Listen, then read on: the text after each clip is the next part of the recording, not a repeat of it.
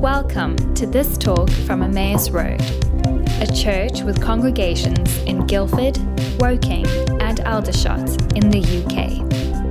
To find out more about who we are and what we're up to, please visit us online at emmausroad.com. Well, today is the first Sunday in Lent, the season where we as Christians, we mark the 40 days of fasting and temptation in the wilderness that Jesus went through.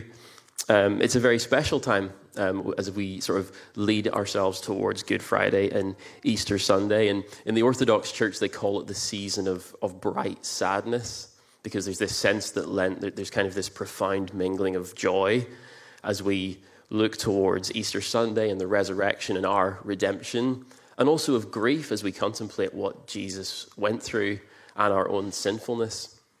It's a very profound season. And as we go through Lent, we have decided to start a teaching series today called Crossroads.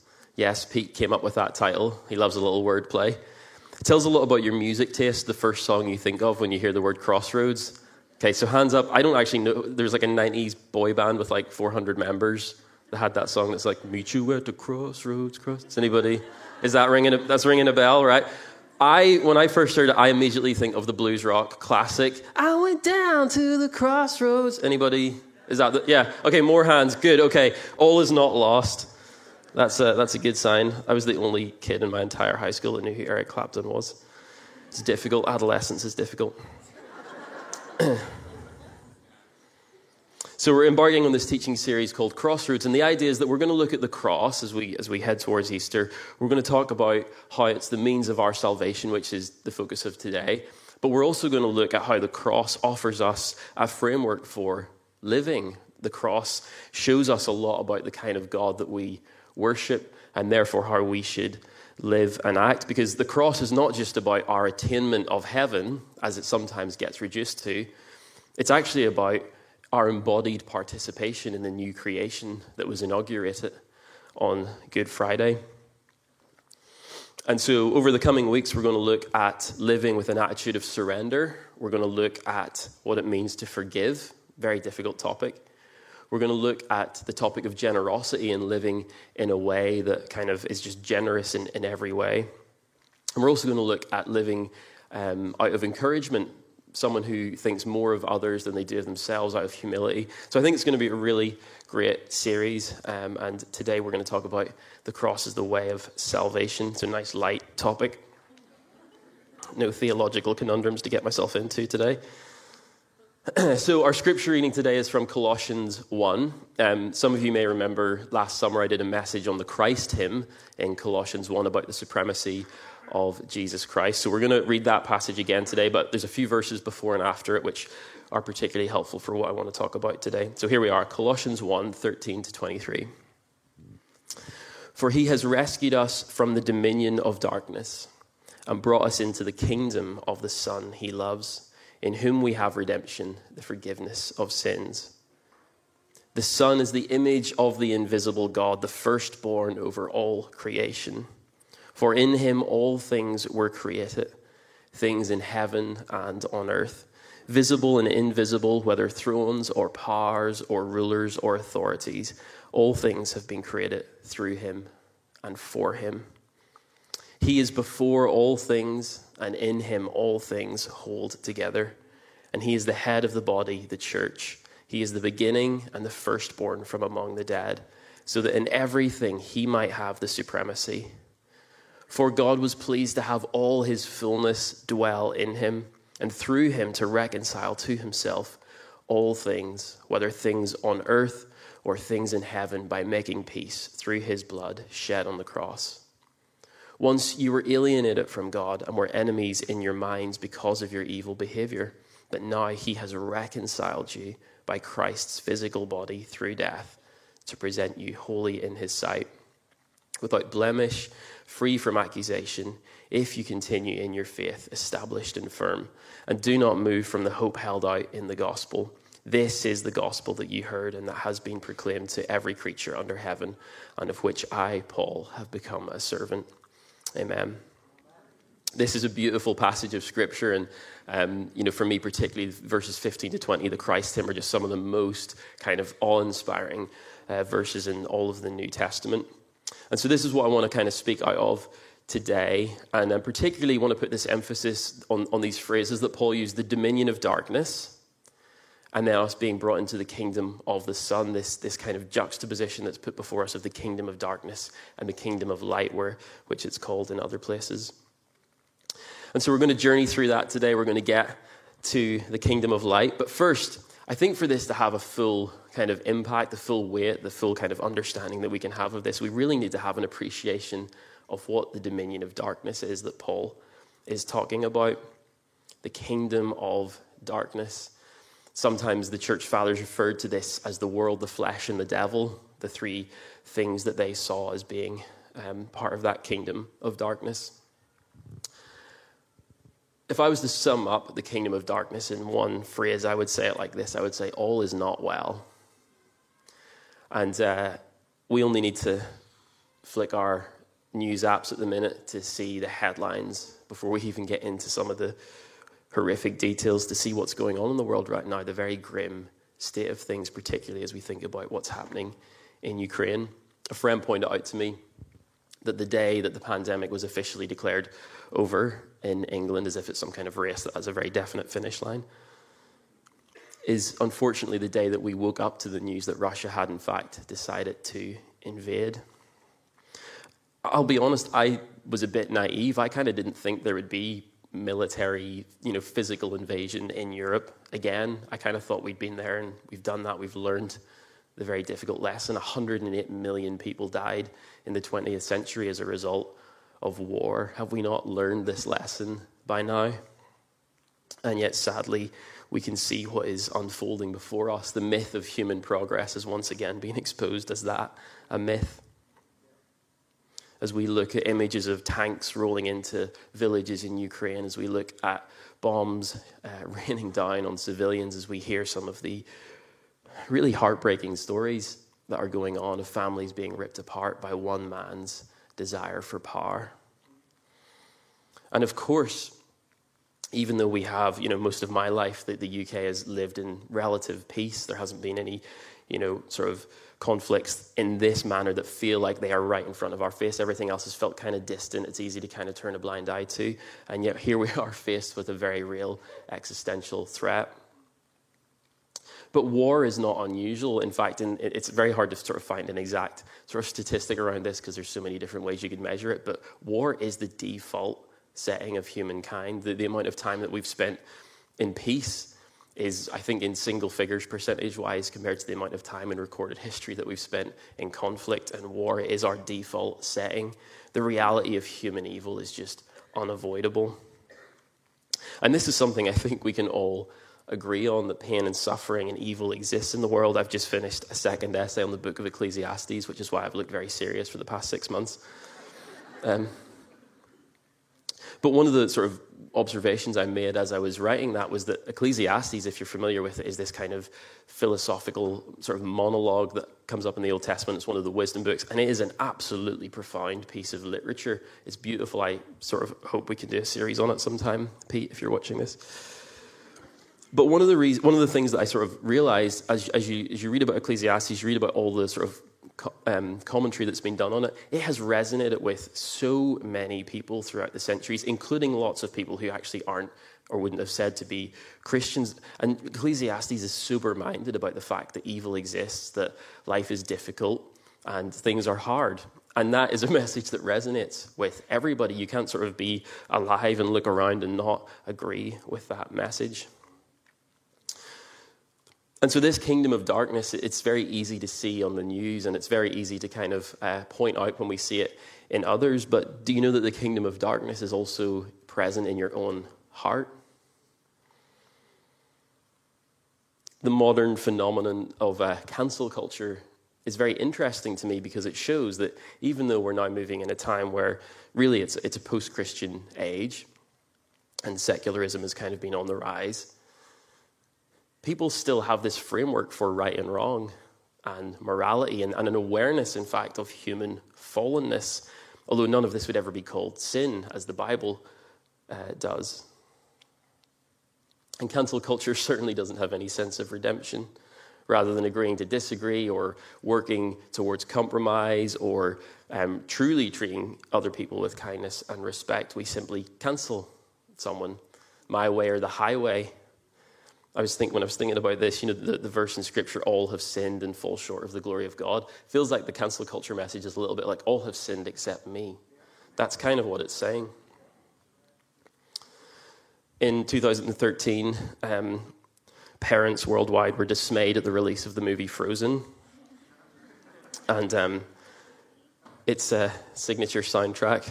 Sorry, I'll not speak for everyone. It's more about the number of times I've had to watch it, really, than, it's a great movie. Yeah, let it go. If someone could pray for me after the service.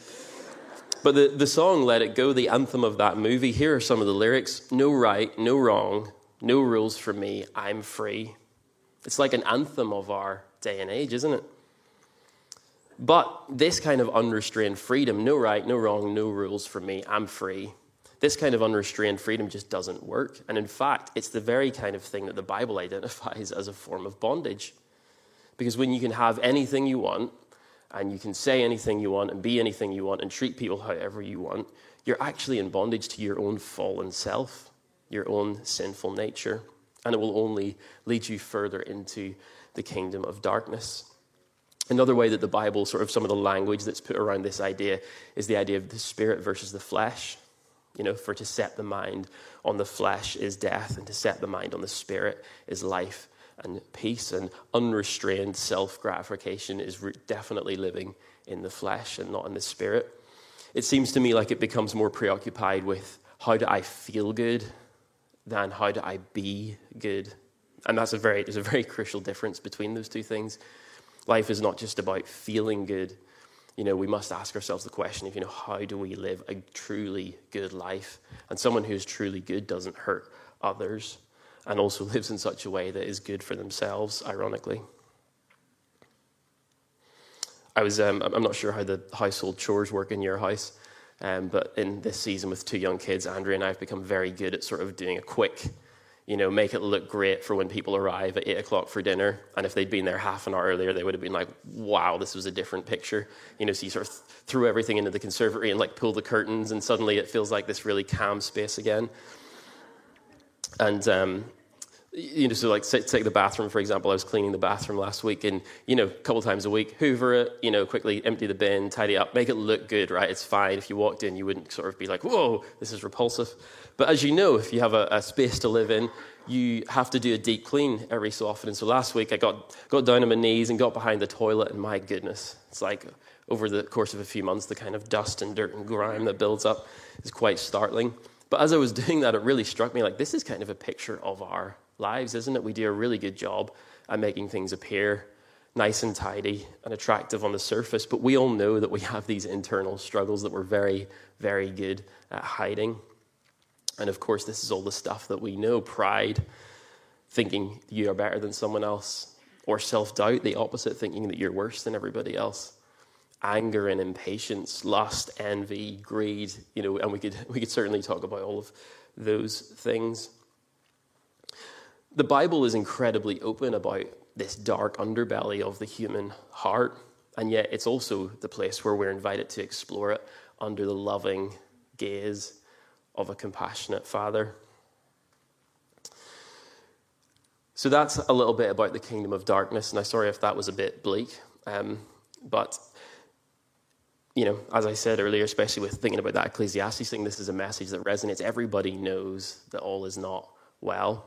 And yet, this is where the Christian story becomes a little bit different, because into this mess and this darkness and this dominion of evil steps Jesus Christ. Jesus Christ, born of the Virgin Mary, fully God, fully man, the eternal Son of the Father, the second person of the Trinity, in whom there is no darkness at all, in whom there is light, only light, who was with God in the beginning, by whom and for whom and through whom all things were created and all things are sustained. He holds all things together. Jesus Christ, the Word made flesh, took on a human body, a human nature, and moved into the neighborhood, as one translation puts it. This is the beauty of our faith, the incarnation, really, that he became one of us rather than doing something godlike. He did something the opposite of what you would expect the King of all kings to do. And his life on earth, he lived sinlessly, he lived perfectly. He showed us the answer to the question, how do you live a good life? And his life culminated on the cross. In 1 Peter, we read that he himself bore our sins in his body on the cross so that we might die to sin and live for righteousness. By his wounds you have been healed. That's what happened on the cross. It's easy, if like me, you've been a Christian for a while, to kind of brush over some of the details of the cross. Now, I remember probably in my late teens when I first really started taking this whole thing seriously. I remember just like the first time I really sat down and someone told me about crucifixion and what happened. Do you remember when The Passion of the Christ came out? There was kind of like a cultural horror of like, oh wow, like this was not a nice thing. And I think sometimes we get kind of used to it. It gets kind of, known to us. We can really remove ourselves from the horror of it. We're very good at singing lines like, he bled and died for us, the kind of the headline of what happened, but we don't often talk about the nails and the blood on the wood, the crown of thorns that pierced his head. We don't always mention the fact that not only was he innocent, which he knew, everybody else knew it as well. And he was put in the place of someone who everybody knew was guilty, a criminal, Barabbas. The crowd wanted him freed and Jesus executed.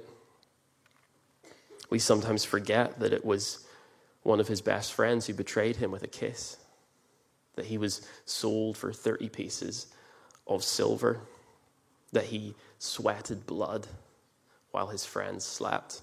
We sometimes remove ourselves from the horror of what happened to Jesus Christ. And crucifixion was quite literally designed to inflict the maximum amount of pain and suffering on the victim. It's unimaginably horrible. And yet he did it for the joy set before him. Not my will, but yours be done. And here's the beautiful truth. To borrow another phrase from the Orthodox Church, Jesus trampled death by death. He trampled death by death. This is a beautiful mystery.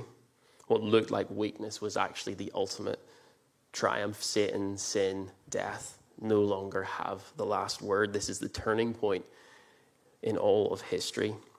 The world would not suffice when speaking of the beauty and the meaning of the cross. I love that line, were the whole realm of nature mine, that were an offering far too small. Nothing we could do could even get us close to comprehending the full majesty and beauty of this story.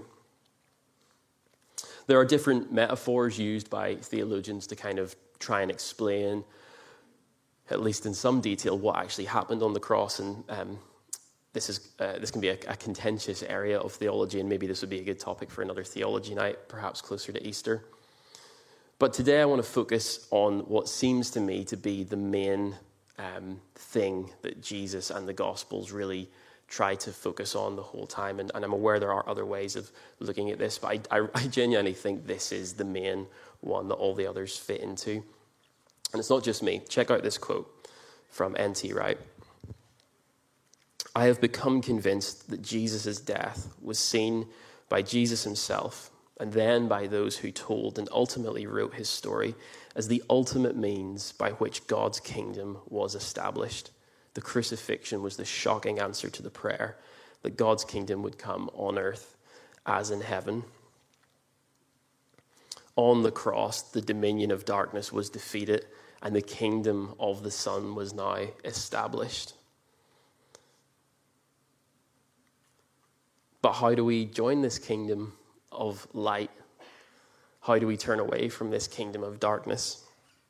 Well, Jesus' death on the cross, it inaugurated a new era. The main message, I think, if you had to distill into sort of one sentence, what was Jesus' main message? It was this: the kingdom is at hand. Repent and believe. That's what Jesus came to say.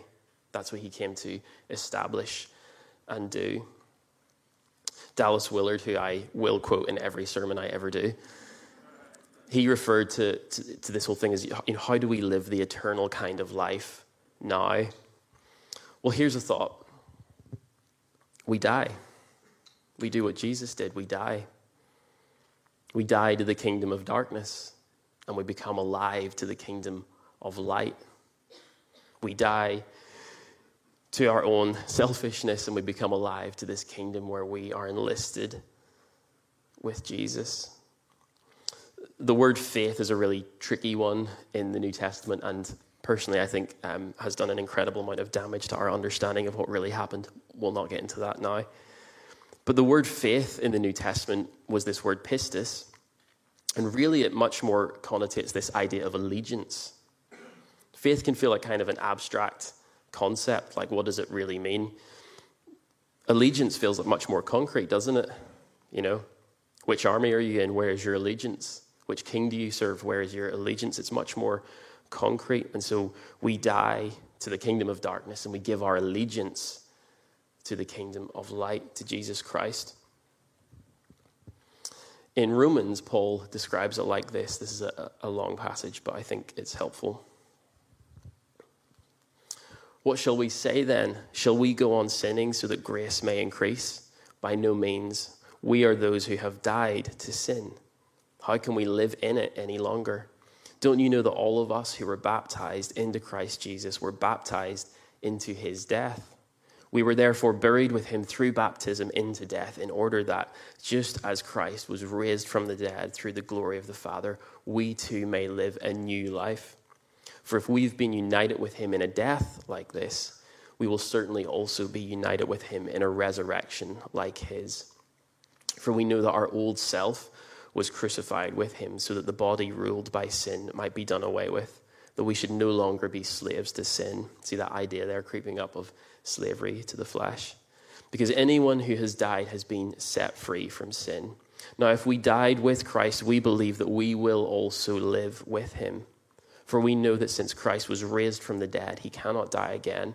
Death no longer has mastery over him. The death he died to sin once for all, but the life he lives to God. In the same way, count yourselves dead to sin, but alive to God in Christ Jesus. It seems crazy, doesn't it? God could have done something beyond spectacular. I don't know, he could have gone into the cosmos and done something to defeat death and sin and evil forever, something beyond our ability to even participate in, and yet he chose to die. It's wild. Let that sink in for a minute, that the God of the universe chose to submit to death for us, for our sake. And the beauty of this is that he did something that we can participate in, because death is common to all of us. It's one of the things that makes us human. Life is mixed with death.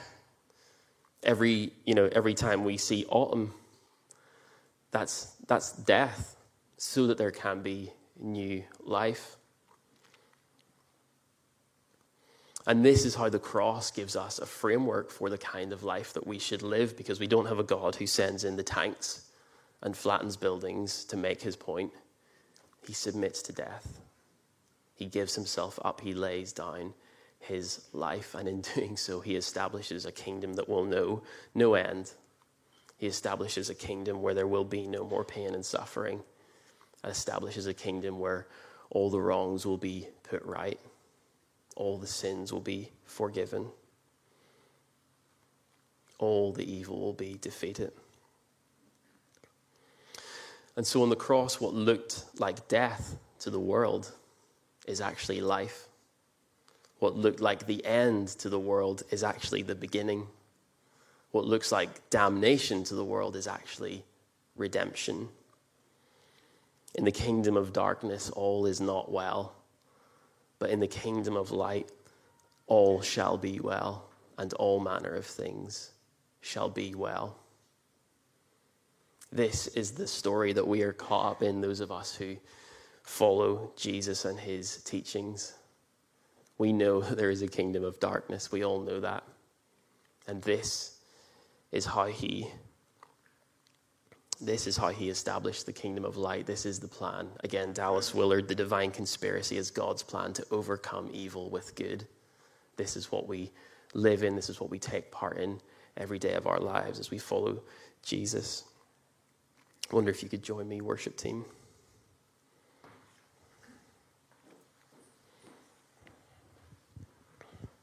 I've been on the receiving end of that sentence many, many times. It feels strange to do it the other way around. Now, of course, it would be strange to do a message like this about the sort of very core of what we believe as Christians and not leave space for response, not ask ourselves, what does this mean for me today? And I've intentionally taken a slightly different angle on what is essentially a salvation talk. I'm using the kingdom metaphors because I think they are incredibly helpful and vivid, and I also think they are the ones that Jesus himself used predominantly. The kingdom of darkness and the kingdom of light. And it seems to me like there's maybe three ways that we could respond to this message today. And the first is this. Maybe the bathroom story resonated with you on a deeper level and you followed Jesus for a while, but over time, your allegiance to the kingdom of darkness has grown stronger. And maybe there are certain parts of your life that still feel like strongholds, areas of resistance to the kingdom of light. You have a battle with sin in whatever way that may or may not look. And maybe today the invitation to you is simply to come and kneel at the cross of Jesus Christ, where you are healed, where all wrongs have been put right.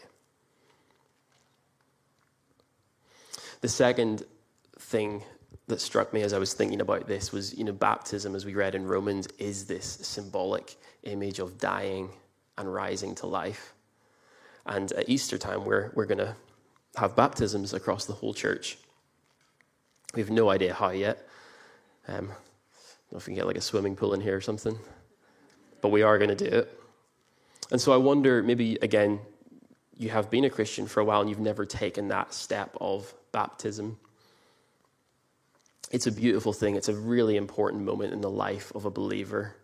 As you, before friends and family, it's this kind of public declaration of where your allegiance truly lies. And so I'd love to invite you to think about getting baptized at Easter.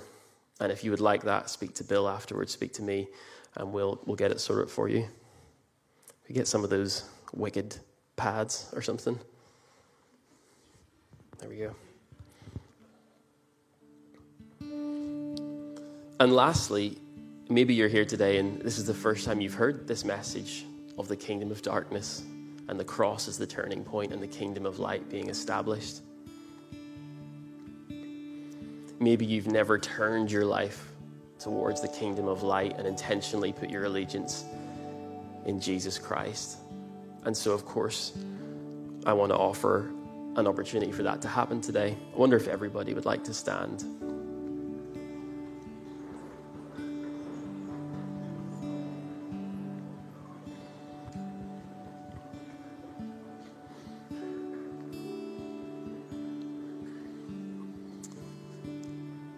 So if you're in that first group and you want to take this moment to mark before the Lord this idea of repentance, of turning away from sin, of re-pledging your allegiance to the kingdom of light, I'd love to invite you, if you can, to kneel in this moment.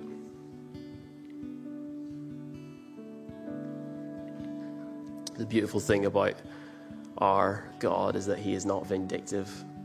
He doesn't push guilt and shame on us. But he does invite us to take a step ourselves, to turn to him. And as we know from the story of the prodigal son, the father comes running to meet us at the first sign of our willingness. Thank you, Jesus, that you came that we may have life and life to the full, life in all its fullness.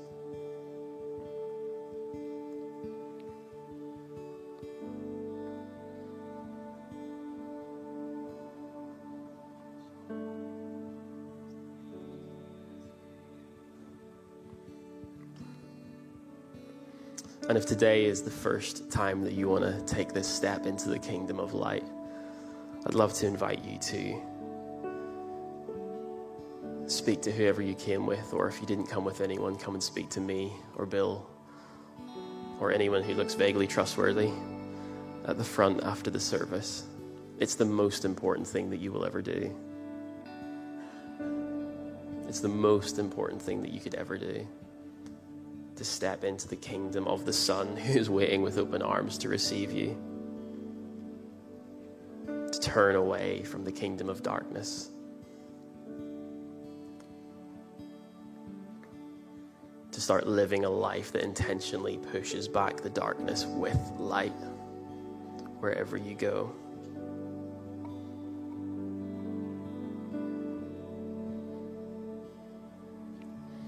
And if you are one of those people standing here in this moment and you've followed Jesus for a while, but you've never thought about being baptized, or of course, if you are taking that step today and you want to get baptized at Easter, please do reflect on it in this moment. Think about it. I know there's all kinds of considerations around that, but we just want to create the opportunity for you to take that step on Easter Sunday. What a beautiful day to do that.